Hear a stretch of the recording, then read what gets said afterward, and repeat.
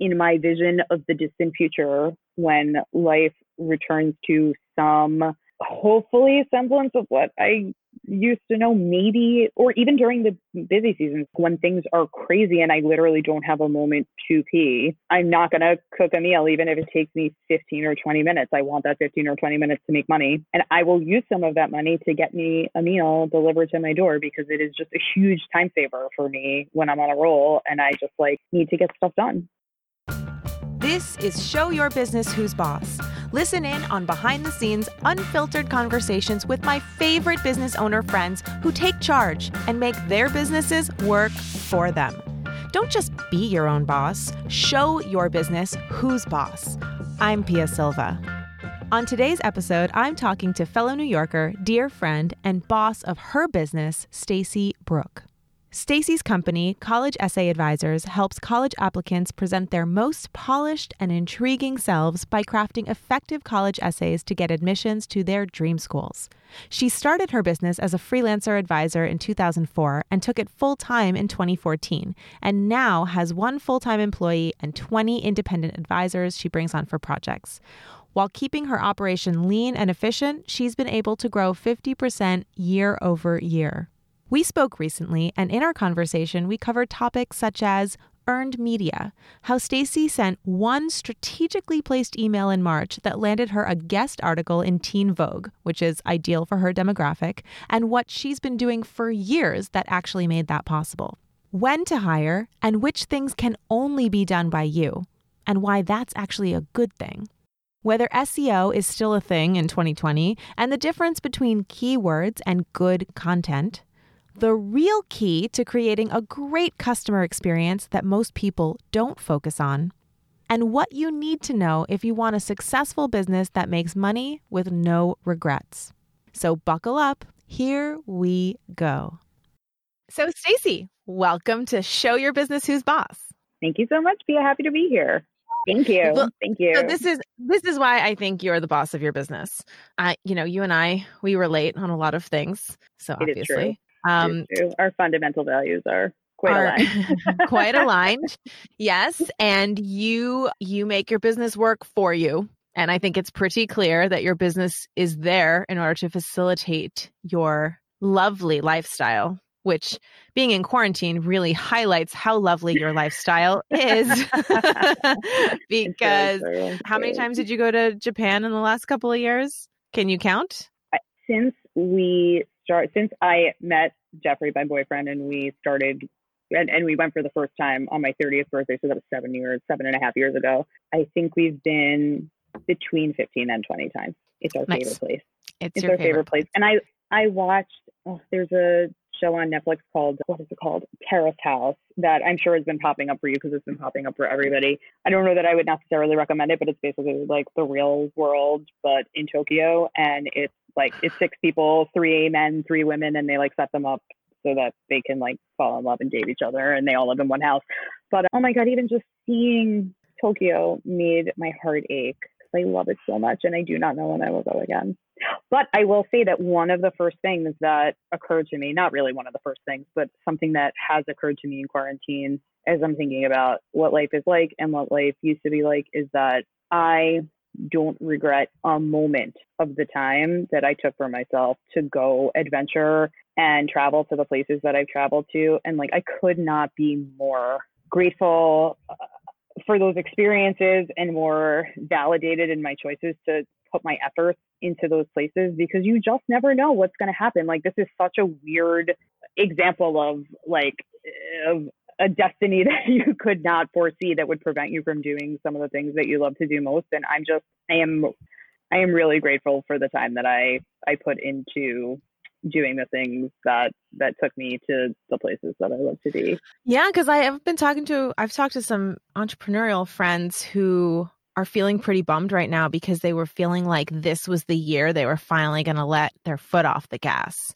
And they're like, are you kidding me? Now I can't go anywhere or do anything.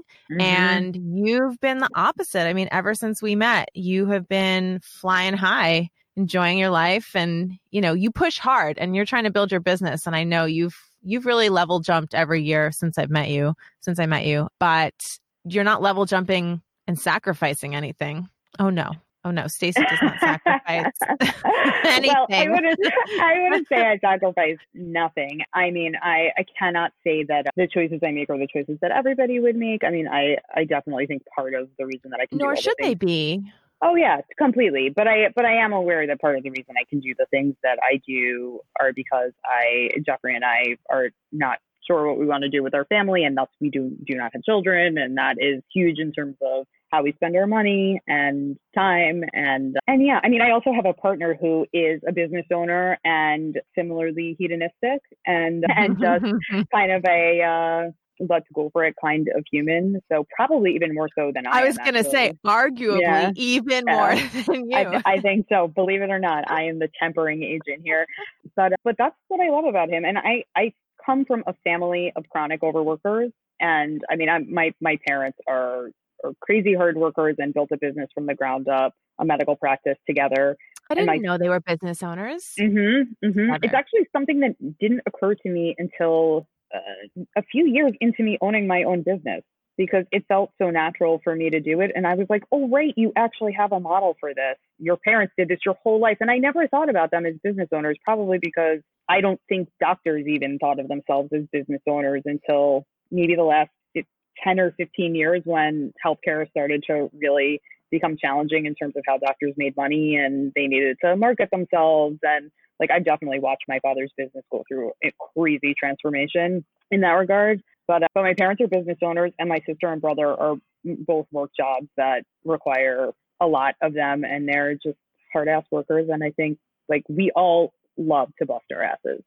It's a way of life for the Brooks. Well, did the way that your parents run their business, is it a model for how you run your business, or how are you different or the same?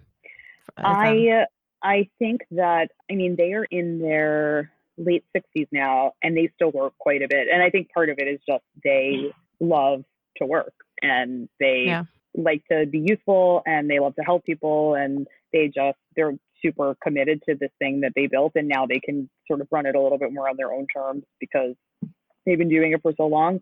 But I definitely don't think they even now take enough time for themselves, and certainly haven't. I mean, for a multitude of reasons, and they obviously had a family and lots of other things going on, but over the past, I don't know, since they started the practice, basically. So I think one of the things that I have learned by watching them is, like you were saying before about everybody who's just waiting for things to ease up, like that time never comes. There is no good time to take a break. You have to just do it.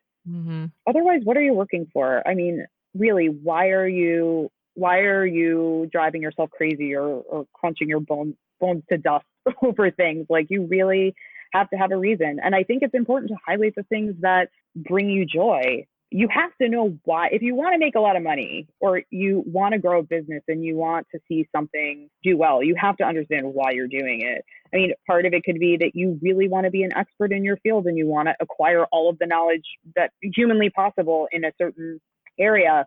Part of it can be that you want enough money to do things that are completely unrelated to your business. I think you have to pretty early on understand what your goals are, and they obviously can change, but I think you need to understand what you want out of life in order to be able to achieve that balance. And it definitely took me a while to figure it out. But well, what did you think it was when you first started? So you run, I mean, you just started as your own consultant, right? You were just advising people on their college essays. That's how it started, just as a freelancer.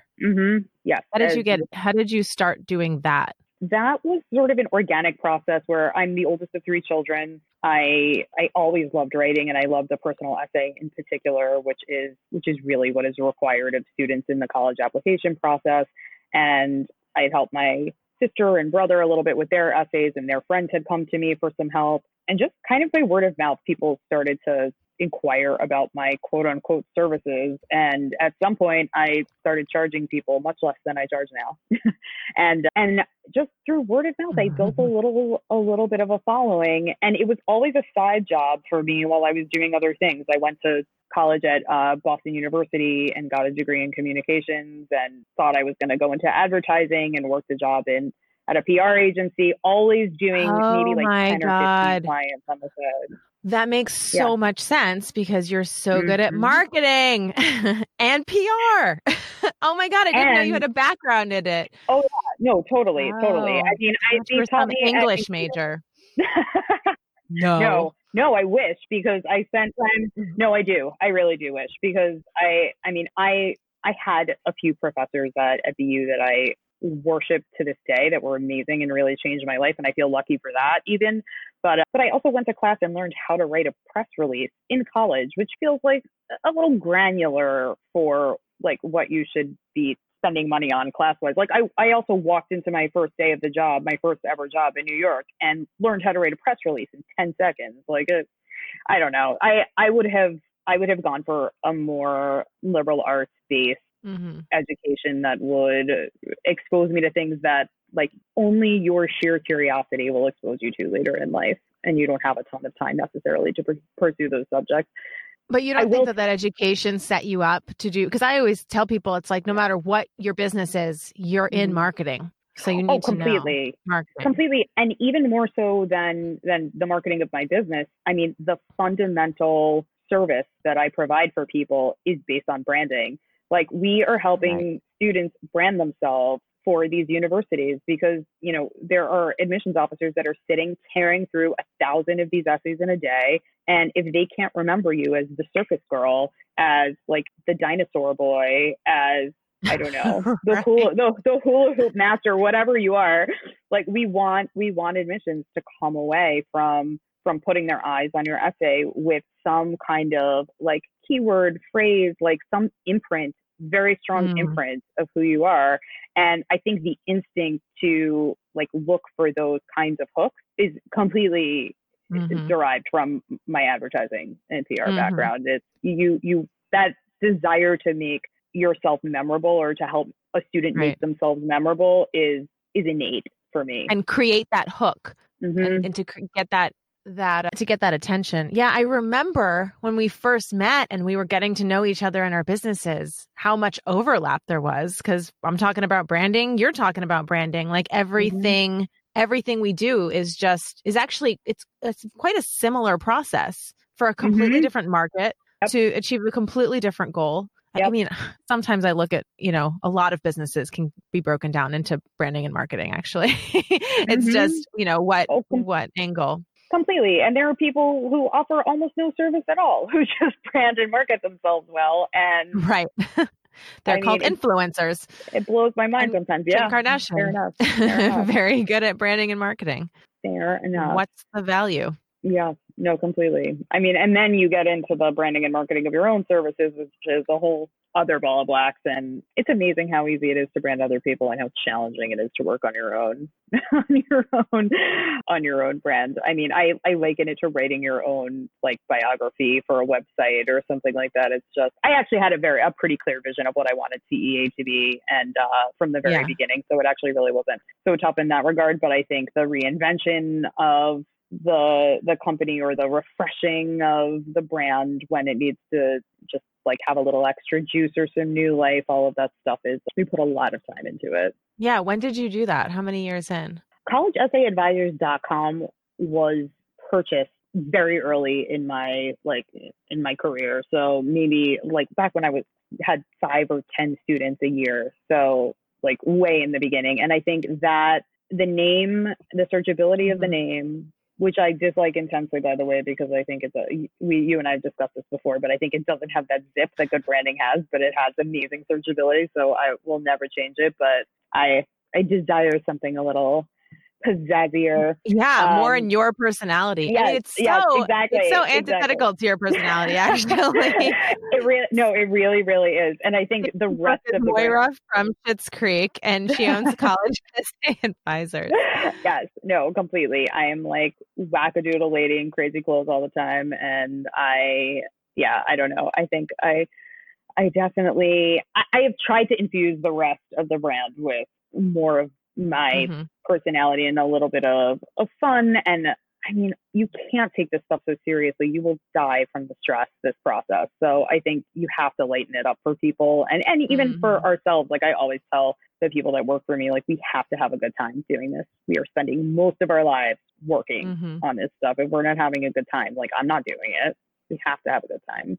But yeah, collegeessayadvisors.com was purchased way early on. And then I think I had someone do the logo, and we chose like all the brand colors that stuck around today, maybe in 2011 or 2012. So probably like, I don't know, 6 or 7 years after I bought the URL. We started our business too, 2011. And then the website has experienced, I think, 2 complete refreshes since then, just to kind of keep up with the look of the internet and make sure functionality is, feels familiar to people. And we just always want to stay relevant.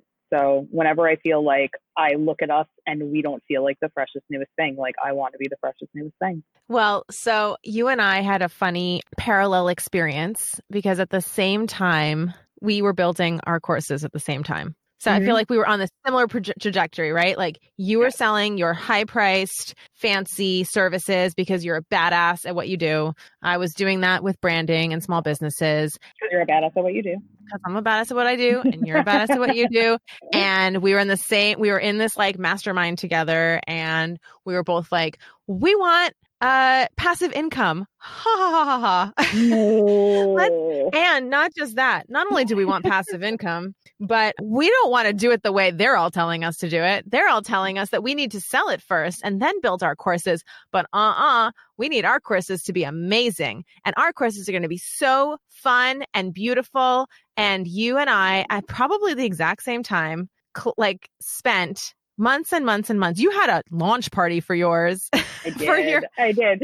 What time was that? Do you know that Jeffrey's parents and my parents met for the first time at that launch party? I did. It was a fabulous party. At Jeffrey's fabulous event space in Union Square. It was very fancy. I mentioned this before. I'm going to have a good time while I do this. Well, it looked like you were having a good time. So this was separately, but we both cartooned our courses. Ours is a cartoon too. Animated. Very different kinds of cartoons, but you're very creative. You like cats. Every aspect of life. And so yours was starring a cat. That is untrue. I will never own a cat. I'm a dog person, but whatever. It's okay. But why did I cats? Why did I need to feel the need to correct that? It's really not Excuse me. Aren't you like a Hello Kitty fanatic? Don't you have? Yes. Oh yeah. No, I like cats in theory. I like internet cats. In theory. Sure. And internet cats, right? You're an internet cat lover, and therefore your course had to be an internet cat cartoon, and mine was a stick figure of me. Of course, it had to be. Of course. And we did the exact same thing, and we had the exact same experience, which is that we built this amazing thing. It took us months and months. We spent so much time and money, and then we tried to sell it, and nobody wanted to buy it. Oh God, products on the internet, man. It was painful. It was painful. Yes. No, continue. No, you go ahead. The thing is that both of our courses are beautiful and super useful. And anyone that ever used our course was obsessed with it. And plenty of people hired us because they first purchased the course. Like I still, it is one of the things I made that I'm the most proud of. And I just love how you and I have the same definition of minimum viable product, which is it's going to be awesome and nearly perfect. It's going to be awesome. I am getting a little bit better about that, I have to say. Me too. Letting things just kind of not slip, but just being looser with my standards because I have pretty high creative standards, and just that I think that the creation of that series took the life out of me. Took the life out of me too. Yeah. Well, so I mean, yours ended up being incredibly valuable for you. I ended up figuring out how to sell it. Our markets are very different. I think you found out that your market, it didn't make sense as a DIY without the service, whereas mine could be that. And so I just had to figure out the marketing, and it just took me another year of, in addition to the needing the MVP to be perfect and the 6 months it took to do that, I needed another year to figure out how to sell it. But you actually used it as content. Completely. Yeah. I mean, we've broken it up in a million different ways. We actually just put it up, the whole thing up for free on YouTube, really as mechanism for students to get started on college essay stuff early, because one of the side effects, the unintended and unexpected side effects of this whole COVID mess, is that students can't take standardized tests this year in the way that they have been able to previously. So some of the schools, some of the colleges that kids are applying to have recently announced that they're going test optional, which means they may not even require you to submit your test scores. And there's even talk of there being some kind of remote SAT testing in the future, but nobody really knows how to work on the security for that. And I think essentially standardized testing is in a very turbulent place at this moment. Yeah. And it has been, honestly, for years. I think its validity and value has been questioned over the past probably decade. And there were schools that were moving in a test optional direction before this. But my approach to this issue for students, and my solution, and my desire to actually help them move forward with the process of preparing for college admissions, involves helping them get started on other pieces of the puzzle earlier, which they ordinarily might not think about. And one of those pieces is obviously the essay, which, in light of the standardized testing debacle, is going to have much more weight in an application this year than it ever has before. So we decided to put our series up entirely for free on the internet, so that students, no matter who you are, no matter what you can afford, can access it and just get a head start on the process. And if people see it and decide to hire us because of it, so be it. And if people just watch it on YouTube and get amazing information out of it, then that's also great. I think any kind of attention brought to the college admissions essay at this time is going to be good for students, and then eventually probably for us. Yeah. Well, I mean, bringing a massive amounts of traffic to your YouTube channel will translate into traffic to your website, and you becoming the premier. I mean, you guys are the premier college essay advisory company, premier and premium college essay advisory. Is that right? I would say so. I mean, I also think that very early in the branding and expansion of the business, and when we made the video series, actually, I was fighting the idea of being the face of the company. I didn't want. Why?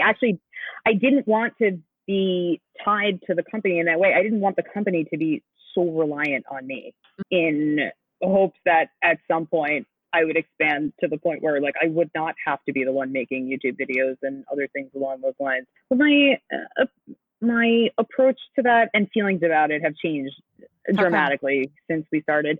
One, I think the service we provide is highly personal, and I think people want to see a face. I mean, even in the generation of the videos, our original video series, we used animation. I mean, I love animation. I'm like a child of like the animation era, Looney Tunes, and I mean, even adult cartoons, like all of that stuff I'm obsessed with. But I think that the YouTube generation wants to see a face. And I think they connect more just because of the way they're used to consuming content, to someone speaking directly to them. So I think that, one, we just get a better result with a person out in front of them. But I also think that at some point I started to see myself, as I acquired more experience, as a true expert in the field. And I feel like I want to be a voice in this community, and I want to be able to exert influence and get my opinions out there and be part of the conversation. And it's much easier to do that as the face of the company. So I submitted, and here I am. Well, it's also easier to get earned media that way. So I thought what you did with Teen Vogue, was it Teen Vogue? Was brilliant. Teen Vogue. Thank you. Yeah. What'd you do? Tell our listeners what you did. It was so smart. I shall tell you. I mean, immediately after, self-isolation started, and it became clear that the college admissions cycle was going to be interrupted and shaken up in ways that, that applicants had never experienced before, I knew I had to weigh in on it, write about it, process all the information. So basically my full-time job since I started self-isolating has been to consume every piece of news media about the college application process, which and these changes have affected both students who have recently been accepted to schools. It's affected the acceptance rates. This year, the acceptance rates went up for a ton of top tier schools this year, not by much, by maybe a few percentage points, but for the first time in a really long time. People are staying closer to home and people are scared. People don't want to spend as much money. There's a whole contingent of students who are rethinking their approach to acceptance, to enrollment, to application. I mean, do you want to enroll, even if your family has the money to do it, you have the money to do it, do you want to spend $40,000 on an education that takes place digitally until January? I think people are really like, they're second guessing their commitment to these kinds of things. And then of course there are people who can't afford to go to school in the first place and are thinking about loans, and their parents have lost their jobs, or they have lost their jobs, or I mean, the economic piece of this is like cannot be even quantified. So with all of these things in mind, I just have been following the trends. And then my goal was to kind of synthesize the first wave of changes and challenges for students and just map out a little bit of a guide for moving forward. I pitched it to Teen Vogue, I wrote a piece for them, which got published maybe a week and a half, 2 weeks ago. And I plan to do more of this. I mean, for me, this but how did you pitch them? How did I pitch them? I looked up the education editor, or I looked up an editor that I thought might cover things related to the subject that I was covering. And I mapped out in like a very quick paragraph what I wanted to talk about and provided a brief explanation of my expertise. And I sent it out and I heard nothing for like a week and a half. And then it was forwarded on to the proper editor who said, I would like for you to write this piece. And you know what? As a writer who pitches things all the time for my own edification about things completely unrelated to college essay writing, all of this is a crapshoot, pitching articles for places. Hilariously, of course, I went to school for this. This is like all of PR is pitching ideas to other people. In fact, when I was in PR professionally, one of my main complaints about it was I wanted to be the person writing the stories, not pitching the stories. So now I do both. But part of it is it was just a fluke. I hit the right editor at the right time, but I also think I have some timely things to say. And when you do, like the last thing that I felt like doing, honestly, was sitting down to write an article about anything, because like everyone else, I think I'm emotionally impacted by everything that's happening. Like I have many ups and downs, as most people do, I think. And I definitely had to like give myself a little kick in the butt to get it going. But like the second I got started, I mean, I just have so much to say about this stuff always that it poured out of me. And you're such an expert in this. I mean, you are a bona fide expert and you've got the business to back you up. I mean, who else are they gonna quote and have write this article? You're the perfect person. I mean, I think that's you getting that pitch is because of the last 7 to 10 years of work that you've done, that you are the only person that should really write that article. I mean, I definitely would not have felt the confidence that I felt pitching. Yes, that's exactly what I told them. No, I think, I mean, the time that you put in builds up the confidence. And you and I talk about this all the time. And I think this is the way that I think about this has changed my language of pitching clients in general and the way that I do sales. But my rates and my value in general are determined by all of the back work that I've done that you have not seen in my mind. And if I can do a job in half the time as somebody else, it's still worth probably twice as much, because I could only do it in half the time because of all the other time that I put into this before. So I think that's what expertise is. It's being able to pull out the goods at any given time and to feel confident in the information you're conveying. And trust me, there are plenty of times where a client will ask me a question and I will say, you want to know something? This is not the area I specialize in. I can connect you with someone who knows the answer to this question, but I would never want to tell you something that I did not know for sure. And having the confidence to say that. I mean, I think people with less expertise feel like they're supposed to know everything. Expertise is really demonstrated by being confident that you're not supposed to know the answer to everything. Oh, completely. And I tell this to my advisors all the time when they're working with clients, that if they ever come upon anything that they don't know, that don't make up the answer. Just say, you know what? I'm actually not sure. I don't want to give you the wrong answer. Let me talk to Stacy and I'll get back to you. Yeah. Because I would so prefer that someone is honest with the client about what they do and don't know. And I don't think anyone ever is expected to know everything. And people respect when you tell No, them the truth about that stuff. no. So you have, just remind me, you have contractors who do some of your Hmm. editing and then you do some yourself. Like, how is your business set up? Yeah, I take on a limited number of clients every year. And then most of the clients that we service work with individual advisors. They're independent contractors that I hire. And we employ between 10 and 15 a year at this point, depending on the workload that we have. And we also have an independent staff of copy editors that just do separate line edits and checks of work once it's essentially established and fully drafted by the clients, just to get a separate, fresh pair of eyes on things.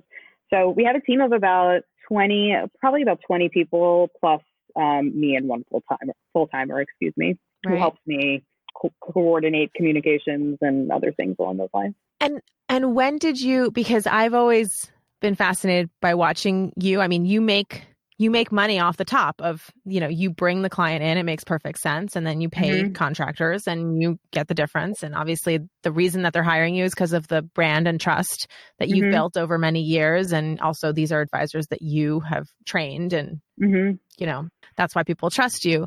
At what point in your business, when did you decide you needed to bring other people on? Because there's an argument for, I mean, I don't know how much time you spend managing other people, but there's a time at which people come to the place where they're making a very, very high, like equivalent hourly rate because you're an expert and decide, okay, now I'm going to take on this other responsibility, bring other people on, manage them. And, I want to spend my time doing that. I'll get the difference. To me, part of that looks like not as much freedom, but, you've been able to scale it at a place where obviously it does give you freedom. So when did you decide to do that? And how did that decision process look? Absolutely. I mean, there was one year where it was just me doing everything all at the same time. I didn't have an assistant. I didn't have anyone helping with blog posts or communicating with clients. It was just me doing everything. And I can't even remember exactly how many clients I had, but I was topped out. It was so clear that I could not take on one more shred of work. And so to me, that was the max amount that I could make charging what I was charging. And then I had to decide, is this enough? Do you want to raise your prices? And if you raise your prices over the course of the next 5 years, how much do you think you could raise your prices to the point where people wouldn't start to balk? Have you raised your prices since then? Oh, of course I have. Yes. With Pia's encouragement. I'm just saying. No. Yes, I'm just saying. You thought you hit your max, but you've gone quite beyond that. Oh yeah, no, most definitely. But I think when I thought about what my monetary goals were and thought about what I anticipated I would likely max out at that point in time, I decided that it was worth the experiment to try to start to hire other people, because I just saw a limitation. Our limitation is time in my business. That's the thing that we're always lacking, and it's the most precious resource. So without more people, I could not offer clients more time. And I started very small. I took on one or two advisors the first year that I decided to do this. It was also the year that I made the program. I think it was 2 years before I made the video series, which actually is an incredible tool for just getting people initiated into our staff. But I basically took on just a few people a year and slowly grew the team in a way that felt comfortable to me. I met a lot of my current advisors through recommendations from friends who I knew were fantastic writers or incredible teachers. And it was hard. It was a totally new challenge. But I don't think that I would be where I am right now if I didn't find over the course of those first couple of years that management was fulfilling for me. I love having a team. I love it. I love having a team. I also find, even for myself, it's so nice to have people to bounce ideas off of when I'm stuck, because everybody gets stuck when you're working on creative projects all the time. And I feel like I have a really lovely brain trust created, a support system of people that I really love, whose ideas I think are brilliant, and who I can trust to interact with parents and clients and relieve the stress of the admissions process. And I think when you find the right people, it feels easy. It takes a little while to get there, and there are definitely challenges. But I think after the first like 3 or 4 years, when I had a team that I felt was strong enough to the point where I wanted to expand even further beyond that, the next challenge was to try to find somebody else who could do what I was doing, which was to oversee more advisors. Which was its own challenge. Which is its own challenge. There's always a new place to go. There's always a way to push harder and further. And I honestly think that, I mean, my motivations are manifold. I obviously would like to make money and have a beautiful lifestyle and do all the things I want to do. But I also think I'm a person who like conquers a challenge and wants a new thing to learn and do. And I think I would be bored out of my mind just helping students with admissions essays as a one-person team. Like, I want a new environment. I want a new challenge. I want new stuff to learn and do. So I think that's just an inherent characteristic of entrepreneurs. I mean, I feel the same way. The second something is working for like a month, Steve and I were like, so what's next? It's too chill around here. It's feeling too easy. Yeah, we like had a week of not doing that much. Okay, time for the next thing. Got to learn the next thing. Got to get excited about something new. I know. I mean, I talk to so many entrepreneurs who honestly, I talk to so many entrepreneurs who are worried about focusing because they're scared they're going to get bored. And I try to communicate to them that you're not going to get bored by focusing. You're going to have the opportunity to grow by focusing. Like you had the opportunity you did it the way that I recommend everybody does it. People, I think, go too quickly to bringing the people on. You were like, okay, I've maxed out. I've got all the clients. I have more clients than I can handle. This is the perfect time to bring people in. So you had extra cash. You didn't have enough time. Great. Now I can expand. And you have been able to grow in an impressive rate because you did it in that way where you waited till the demand was there. And I just think a lot of people are too quick to want to pass it off. And now you are able to do so many things. You have had so much time to try different things. You tried the course. Okay, it didn't work that way. You changed it into something else. Great. Now it's working this way. I mean, you need to have the time and the creative space and energy to do that and to come up with that. And I see you trying creative things all the time, and you're always willing to try something and it doesn't always work. But you have to have the space and money to do that. Yes, right. Another episode. I'll fill a book. The stuff we've tried. If you ever have an episode about how to light money on fire, I can contribute. What's the worst thing, or what's the biggest expense? What's the biggest expense you made that just didn't do anything? SEO help. What's one? SEO help. I mean, I have not had any luck with SEM or SEO, but I hired a company a few years ago to help us with our SEO. And I actually learned a really valuable lesson from it, in addition to lighting a lot of money on fire and just like, oh my God, wanting to ring necks every single day.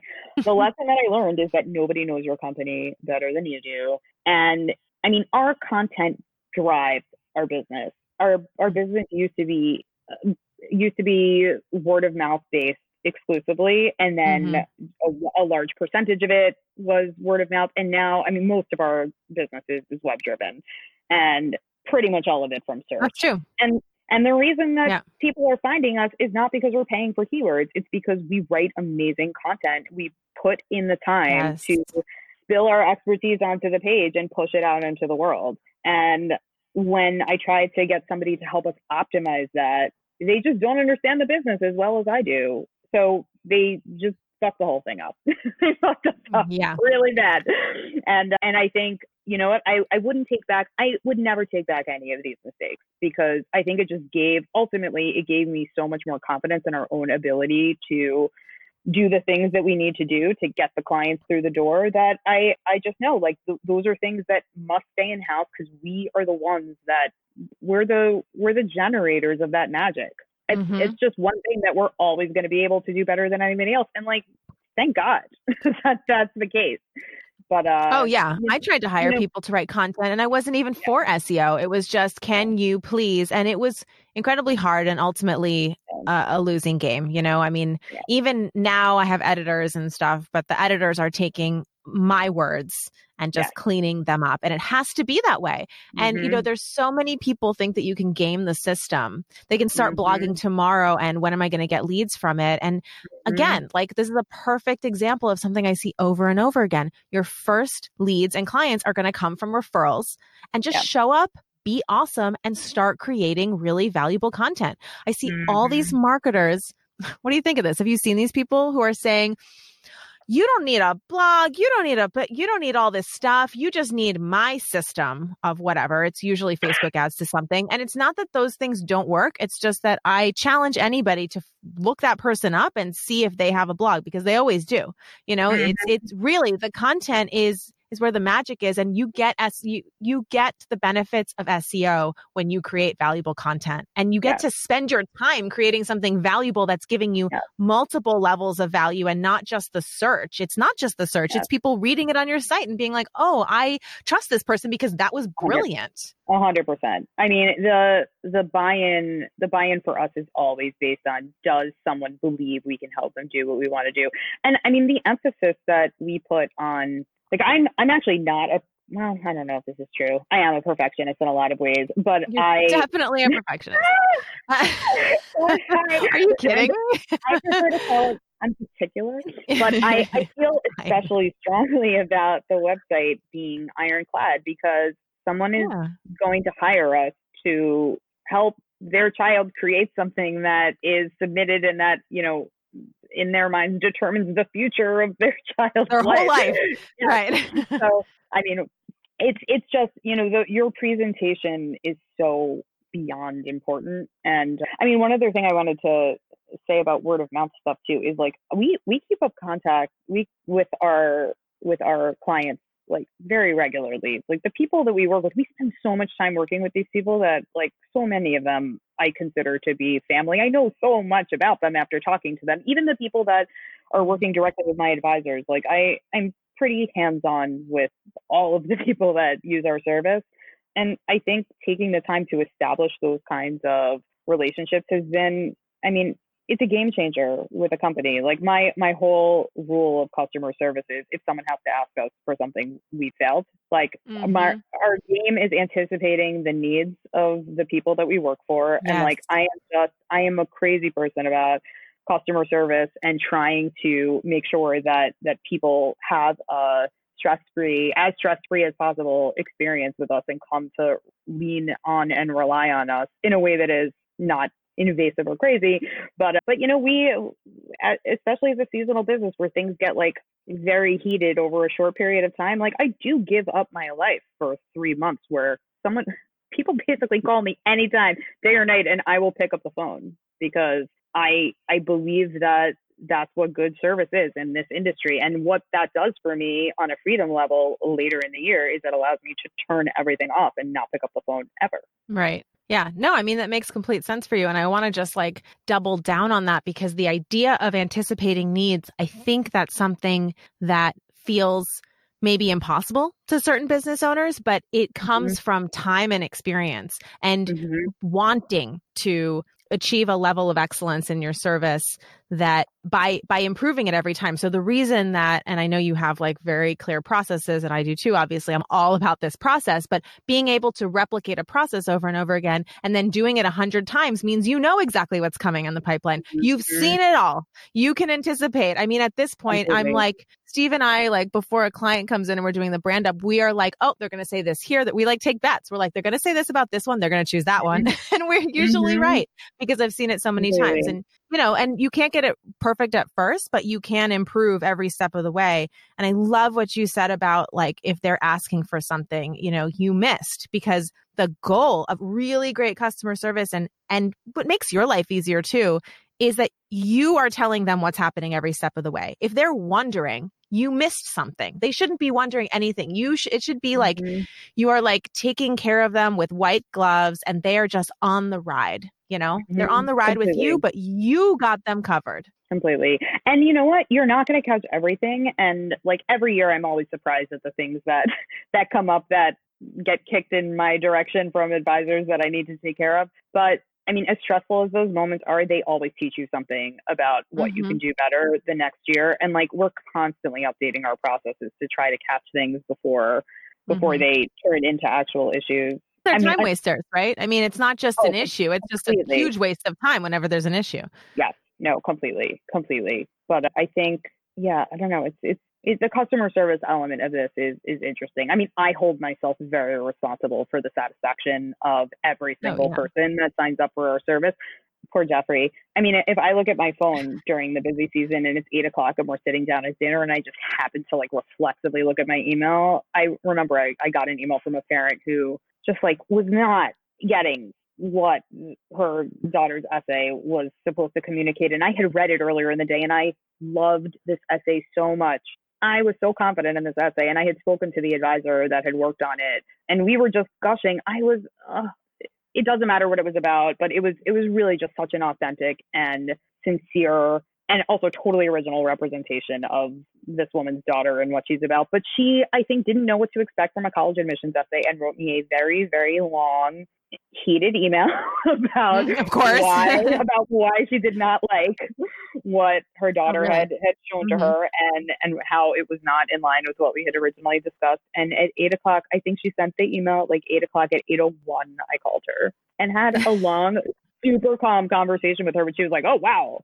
I mean, I want to wow people with my customer service. I want them to be like, "Wait a minute, holy shit, how are you even on top of this so fast?"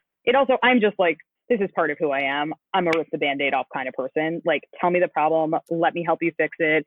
And I also think like it's not fun to be a client who's waiting for an answer on something that's stressing you out. Every minute you wait is digging the ditch deeper. Absolutely. Exactly. So I just want to alleviate. Yeah. I want to alleviate that. Most people would send that email. Most people would respond with a long ass email. I'm like, if you are writing more than a couple of sentences, if you are spending more than 3 minutes on an email, pick up the phone. Completely. Like people can't hear your tone. They can't get it. They're going to read it, especially if someone writes you a heated email. You could write the nicest email. They'll read it as if you're yelling at them because they're feeling bad. Yes. Also, just even saying something like getting on the phone and being like, "Hey, I got your email. I promise you everything is going to be okay. Like, I completely understand all of your concerns. And before we even get started, I just want to let you know, until you're happy with this final product, we're not done. We're not done. Bring the barriers down. When someone's upset, now they're on heightened alert. You got to take those barriers down. Don't worry. You're not going to be... You're not being charged. It's like when a lawyer says you're not being charged for this call. It's like, okay, cool. Well, then let's talk. Totally. And then this woman, when like later on in the conversation, I was like, I mean, I really hope that you were, I didn't mean for you to get upset by any part of this process or whatever it was. I said the word upset and she was like, oh, I wasn't upset. Like she wrote me a 3-page email. Yeah. You were definitely upset, but you don't remember it because I just did magic on you. Now you're in Stacey Loveland right now, just loving all the stuff I'm laying down for you.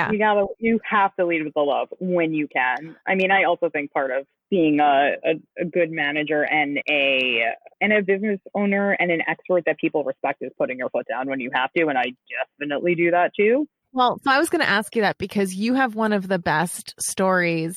And I don't remember the details. I just remember you returning lots and lots of money after like telling me about this woman. It was just like a huge pain in the ass, but it was such a great story of, this is not going to work. This is a waste of my time. Like, I don't want to butcher it. Will you remind me what happened? I mean, I think one of the markers for me of when my business was at a success level that felt really important to me was when I knew I was able to let go of clients that were not serving me well. Like if someone was really causing a problem and I just knew in my bones they were never going to be happy with what we were doing for them, no matter how much we bent over backwards, the ability to monetarily be able to say goodbye and not worry about the money was huge for me.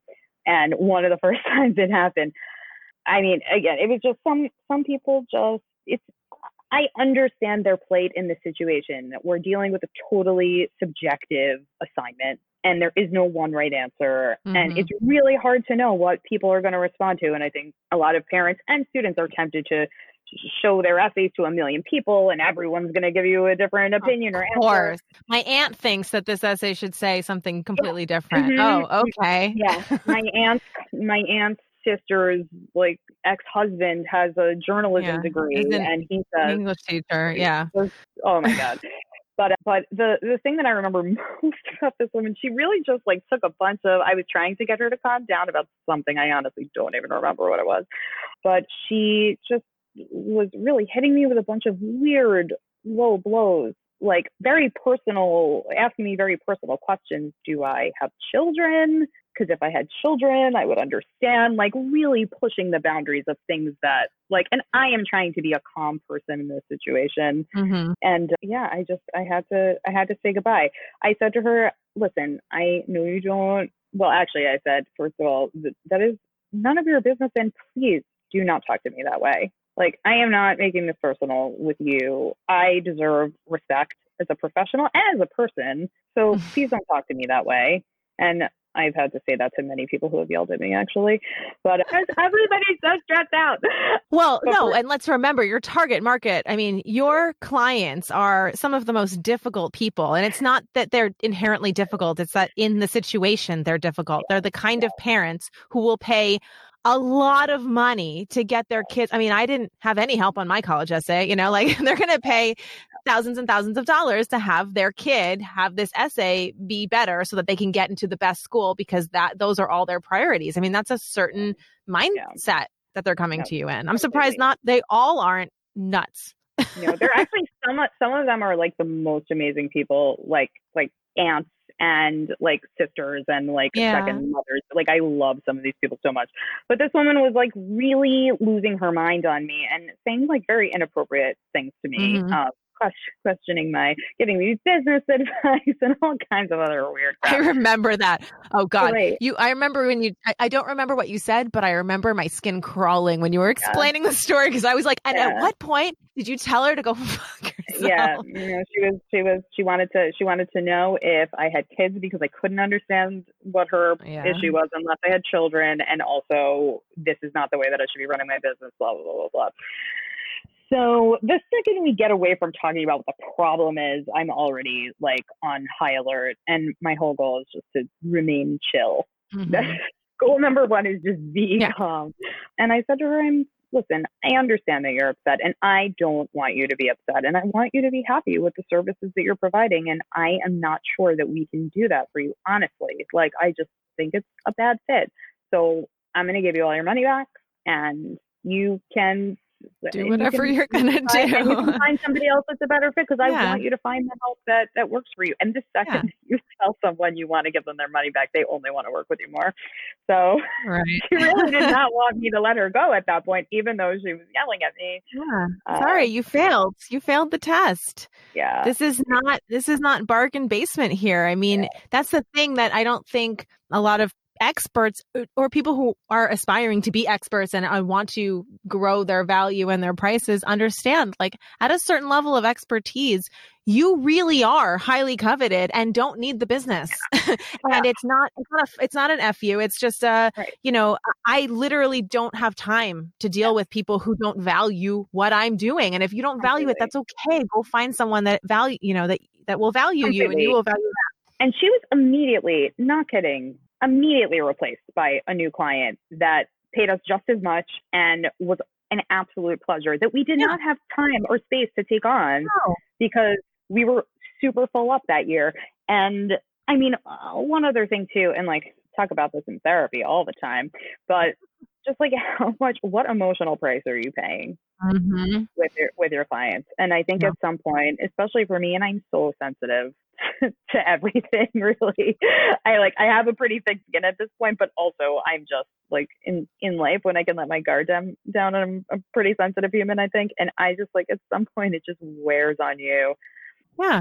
Because you think about these things for hours, and it just it hurts the work that you're doing. It's exhausting. It depletes your energy. You're not able to focus on the things that matter. And I think people don't see the forest from the trees when they're holding on to cash. It's like, if you have a problem client, and you can get rid of them and make space to get better clients, do it. And it's really easy when you are, in that position of your business where you can easily replace the income. But I've done it when I couldn't easily replace the income too, because I realized like, I can't do this anymore. It feels so good. Totally. Completely. It hurts, and then it feels so good. Oh yeah, no, absolutely. And I actually don't even remember if I like fully refunded that person or if I just, really we had, like tore up her check. we had worked together for a really long time at that point, and I don't think it would have been crazy for me. I really don't remember. It was a while ago for me to. Well, the one I'm referencing, I know you gave it all back because I remember being like, yeah, you had to because you didn't want to get into. I just remember you being like, I just need to like end this now. And anything less than that, I can't. Then they're going to say, oh, but this and that. Like I can't even, not even one more email, nothing. I don't want anything else. That is very possible. I mean, I have on very rare occasions done that, and I'm not trying to make it sound like it happens all the time. Oh, no. Not even. The point that I was going to make is that I think I'm going to feel worse about it than I do. And then every time, again, like the few times that this has happened, I just remember so clearly waking up the next morning and being like, the wait list. Yes. And it's gone. You're just like, fuck yes. I'm so happy. And then it's contrasted with, and like really the majority of the people that we work with are like this. And the kids are like, obviously the stars of this process, but like such a pleasure to work with and so grateful for our help. And like they default to our expertise, and which makes it easy for us to do good work. And like when you immediately come off of a bad experience and go into an experience where like the circumstances are more balanced, it's so clear that you have to make those choices if you can. But these are all the perils of a service business. I was hoping that they are, but if you master them, you can have a beautiful business. And I think something that I have watched you do so elegantly is balance I think I do this pretty elegantly myself, so that's why we're friends.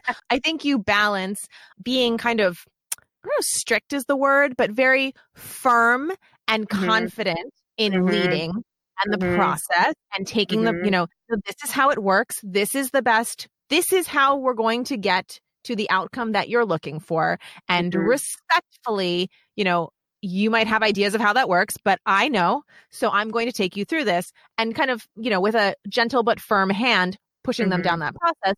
And also never letting it become an emotional thing and instead being very kind. I mean, I think that's really, it's a skill that comes with practice, but I think it is one of the most important characteristics that you must have if you're in a service business, being able to find that balance between the firm hand of leading with the kindness that doesn't get emotional and, bite back when somebody says something biting to you, because your clients, it's not really their responsibility to know how to, to calmly manage your feelings. So they're just going to say their feelings, and then it's your job to manage the feelings and get them back on track. And I think you do that really well with a particularly difficult group, I would say. Again, I know that some of them are great, but like it's a high stress situation. I mean, if my child was doing that, I would be a difficult client. I think I'm a pretty easy client normally, but when you were explaining how you do the process and, what their enjoyment is, I was like,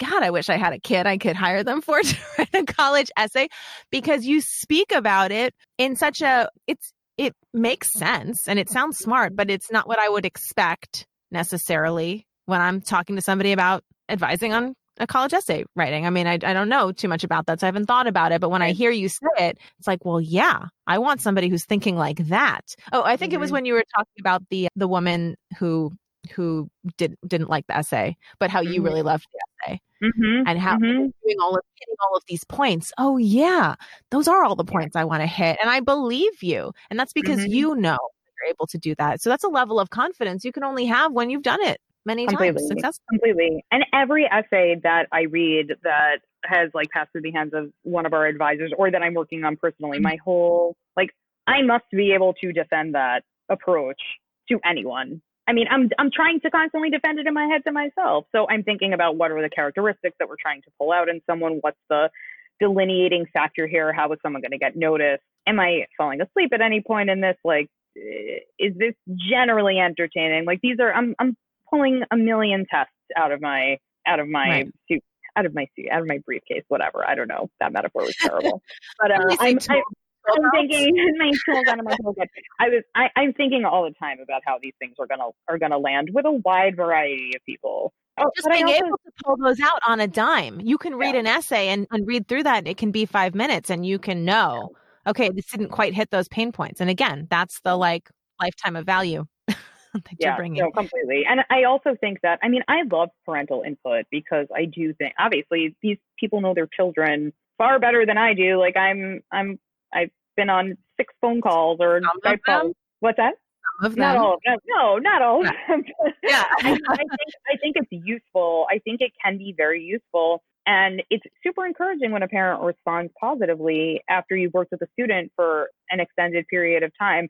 I also think like one of the markers of a successful personal essay topic is you're talking through a bunch of ideas with a student and you hit a thing and all of a sudden a kid that was frustrated with the process is like, yes, yes. Oh Mhm. my God, that's such a, like they get excited by the concept in a way that probably they didn't even think was possible. So I think like just reading the response of the people involved in this too is really helpful, even for me as a professional. Like, Mhm. I don't know what feels authentic to you. Only you know what feels authentic to you. And like in an age where we haven't even like gotten to the scandals and the ethics behind all of this and like the madness that has like hit this industry that is distressing in every way, but also actually has made my job easier because when I tell parents their students must be involved in every step of the process and that no, we don't write essays for people, I just point to Lori Loughlin and I'm like, are you even questioning me about the need to Right. do this way anymore? Oh, But high horse there. Yeah. yeah, I mean, And good. And then you're aligning with their values. completely. And I've been saying, I say it all the time that the students must be inherent. They have to write everything.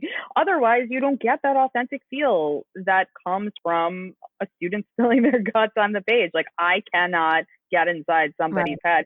I can help you sculpt something. I can look at a page full of words and say, these are the things that feel interesting to me as an outsider, but I can't generate the content. Like I'm not you.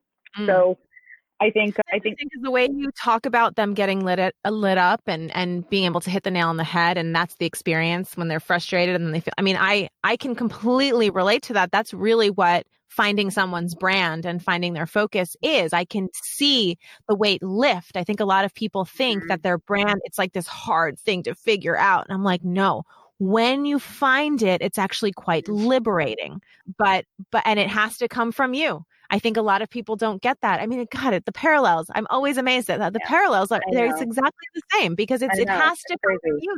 I'm not going to create. And actually, a lot of people come to me when they're first starting and they have no experience and they're like, I need a great brand. I'm like, look, I could make an awesome brand all day, but it's not going to be hmm good because I need to start with you and your experience in this Right. space. And if you have Right. no experience, what are we going off of here? Totally. You know? No, completely, completely. Also, it's amazing what an outsider's perspective will bring to the table. Like, I am always shocked at the things that students fail to Yeah. mention to me until like calls 2 or 3. Like one big example was there was a kid who I think on call on call 3, he mentioned to me that he in his spare time farmed oysters. Like it wasn't a thing. It wasn't on his resume. It wasn't he just like Mhm. this was his hobby. He liked to go. This was just like something he decided he wanted to learn more about.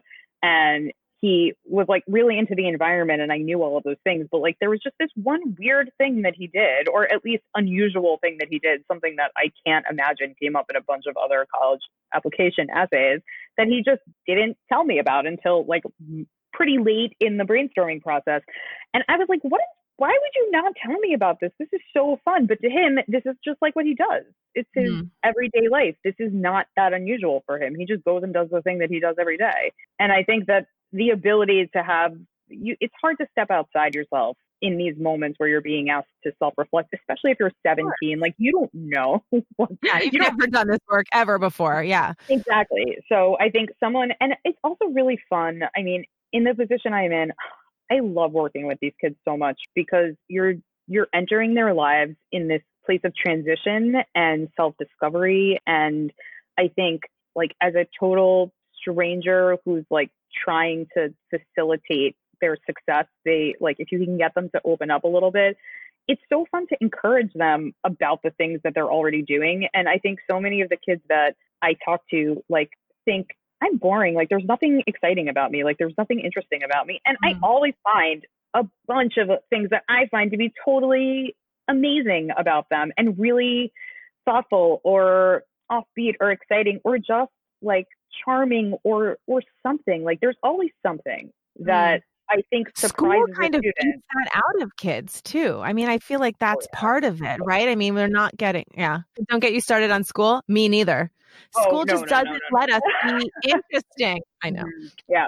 No, I mean, I have a lot of feelings about what students are prepared for and whether or not they're allowed to cultivate their true interests in the education system that's currently set up.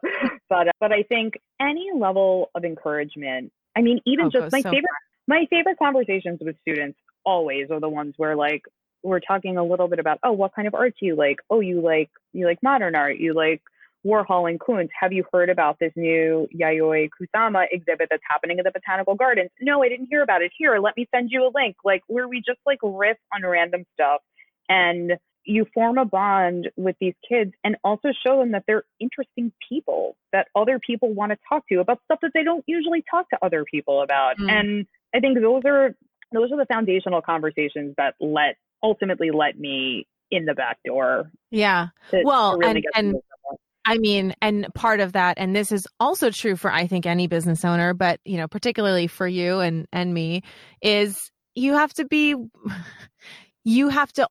well-rounded. And I mean, being an interesting person yourself and who's interested in things allows you to be, it's like being a writer. Like if you want to be a writer, you have to be someone who's absorbing lots of information and stories, because then you're pulling from more things. I mean, we've pulled, you know, this was terrible positioning, but very early in our business, it was like Steve's an artist and art history major. Like he is pulling from art history in ways that you have no idea, but he's bringing that stuff to the table and referencing all kinds of things. And it's not that it's going to make or break your business, but it means that there's a lot more depth to the thought of this, and that will translate, you know, and it attracts a certain kind of person too. Absolutely. And I think that, you know, if we go back briefly to the education system just for a half a second, that like these seemingly tangential conversations ultimately prove the point that I think would be hard to make, that knowledge is useful in unexpected ways. Because like we can have this conversation because you have this interest, and this is what life is actually going to be about once you finish going through school. Is, I mean, I had an elongated debate with a student about 1984. This was maybe like 3 or 4 years ago, where we debated like security and privacy, and he was telling me that we had very different opinions about things, and we just like talked for an hour about whether or not like the state should be under surveillance and what the risks were. And like he actually ended up writing about 1984 for some supplemental school specific essay, and probably didn't talk about anything that we talked about that day. But it was just like an amazing insight into this kid's universe. And I do hope that maybe I changed his opinion about a couple of things too. But I said to him at the end, I'm like, this isn't what you're going to do in college, by the way. You're going to talk to people about this stuff, and it's going to be really fun for you. Be really fun. It's going to be late at night, and there might be weed involved. That's what college is. It's debating security and privacy over a joint. But that's not what life is. That's not what life is. Only college, and then you go to life and you keep talking about it. I'm pretty sure most of the times we've hung out, like we basically just get into elongated debates over controlled substances. Margaritas. Legal things. Well, it's legal now. Yes. And dance. Just fine. Dance performances. Even just fine. Yes. I know. Like Mexico. There's nothing I love more than getting into an in-depth conversation with your husband about something wacky. Oh God. Yeah. Watching you guys, especially him and Jeffrey, is I mean, I can't watch the whole thing because it's pretty intense. Yeah, we've had some pretty intense conversations.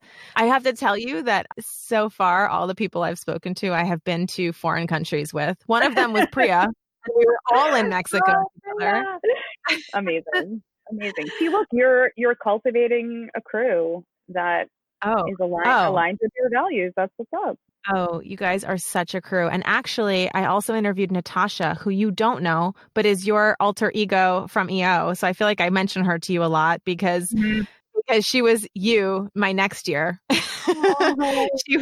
she was my Stacy in year 2 at EO, and you guys would probably love each other. I know. And I wish you guys were, we're here. They're elsewhere. Stacy, we have so much more to talk about. We could talk for hours. I knew that would happen. I knew it would be a problem. I want to talk more about the essay, the Lori Loughlin, what's her name? Felicity Hoffman. Yeah. I want to talk more about the scandal. I want to talk more about schools and why they are or aren't preparing our children. I want to talk more about your business. I mean, I know a lot about your business, but man, I think people could learn a lot more about how you structure it. But I guess I just want to say thank you. Thanks for sharing your quarantine time with us. Now that you have so much time, because you can't spend all your time eating out. It's 4:30. I have to get started on dinner. This is my new life.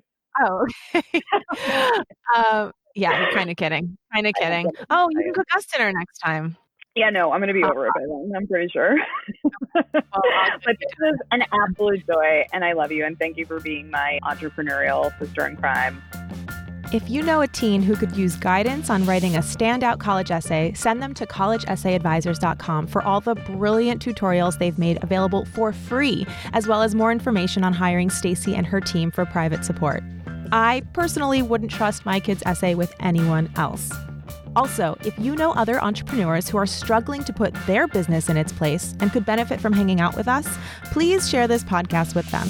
Hard work can only take you so far. It's how you show up in your business that makes the difference. And to make sure that you don't miss an episode of Show Your Business Who's Boss, hit the subscribe button on your favorite podcast player. Taking inspiration from Stacy today, take some time to ask yourself, what steps do you have in your process that ensure you are anticipating your clients' needs before they know they have them? That may look like giving them more information about what to expect up front, booking follow-up calls before they're needed, or creating content that answers common questions that come out throughout the process. And that might just be your first step in showing your business who's boss. Show Your Business Who's Boss is produced by Yellow House Media. Production coordinator is Sean McMullen. This episode is edited by Marty Seafelt. Production assistance by Kristen Runvik. Creative direction by Steve Wasterval. Our theme music is Glass Prisms by Western Runners.